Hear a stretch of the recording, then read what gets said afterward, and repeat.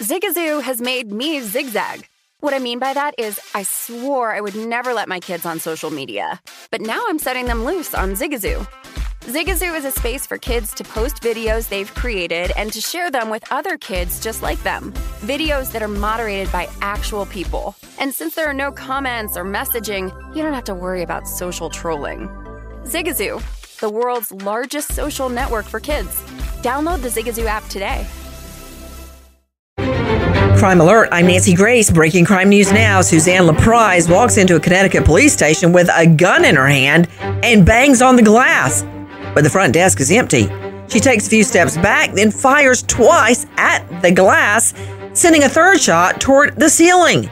Officers in a nearby hallway try to talk her into dropping the gun, but she shoots at them. When cops return fire, she drops the gun and they cuff her. Nancy, it's unclear what spurred LaPrise's attack, but the former state worker did receive a charge for carrying a weapon while under the influence of drugs or alcohol. The first officer to get to LaPrise after she dropped the gun tased her before getting her in handcuffs. LaPrise is now held on a $3 million bond. Suzanne LaPrise, 51, old enough to know better, now charged with attempted murder. Callie Robertson, 28, takes her dog for a walk. She's joined by her 96-year-old neighbor who frequently tries to strike up conversations. Robertson apparently does not enjoy these interactions, and she takes an open bag of dog poop and shoves it in the old man's face, smearing it all over him and knocking him down. Another neighbor sees the whole thing, calls Florida cops, and they charge Callie Robertson with battery. Well, that's a load of crap. She's got plenty of time to think about it. Behind bars. More crime and justice news after this. Your tax refund belongs to you, not an identity thief. Over $6 billion in tax refunds were flagged by the IRS for possible identity theft in 2023. If you're in a bind this tax season, LifeLock can help. LifeLock monitors and alerts you to identity threats you may miss on your own, even if you're careful with your personal information. And if you do become the victim of tax-related identity fraud, LifeLock has U.S.-based restoration specialists ready to help solve your identity theft issues. Plus, all LifeLock plans are backed by the $1 Million Protection Package, meaning LifeLock will reimburse you up to the limits of your plan if you lose money due to identity theft. Let LifeLock help you protect your financial information, so all you have to worry about is what to do with your tax refund. Go to LifeLock.com/iHeart and save up to 25% your first year. That's 25% off at LifeLock.com/iHeart. Identity theft protection starts here. Hey, this is John Ridley. And this is Matt Carey, documentary editor at Deadline. And welcome to Talk Talk. John, we've got a hard-hitting episode today. A lot of controversy. Well, maybe we should put the word controversy in quotes in the documentary field about the nominees for Best Documentary Feature. We're going to get into that with some amazing panelists. You get a shot, but the individuals behind every one of those images, they're complicated and they are human. This has been Doc Talk. Thank you. Great conversation. Thank you. Now with the latest crime and justice breaking news, Crime Online's John Limley. We begin in Mexico as authorities there say 5 men have died in a prison riot in the Gulf Coast state of Tabasco. For more, we turn to Sydney Sumner with Crime Online. According to the state police department, 4 of the 5 prisoners who were slain in the unrest were either awaiting trial or were serving terms for severe crimes like rape or homicide. Police say that no one else had been hurt or managed to escape, and that they had been able to reclaim control of the facility.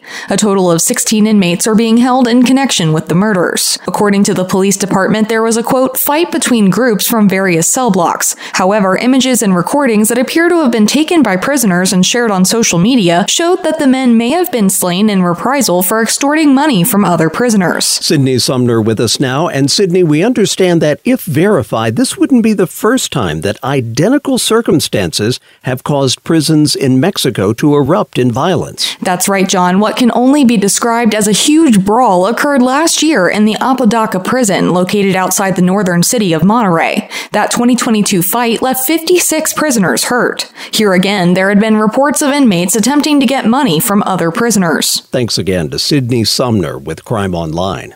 Back in this country now, into Pennsylvania, where a man has entered a guilty plea to third-degree homicide in connection with the intentional killing of a Philadelphia steakhouse chef during a drug-fueled hit-and-run spree that resulted in injuries and property damage across 2 counties. Additionally, 43-year-old Kareem Welton entered a guilty plea in Montgomery County Court to 3 counts of aggravated assault, attempted murder, and motor vehicle robbery related to the violent pre-dawn 2021 joyride that began in Center City, Philadelphia, and ended 30 miles away in neighboring Montgomery County.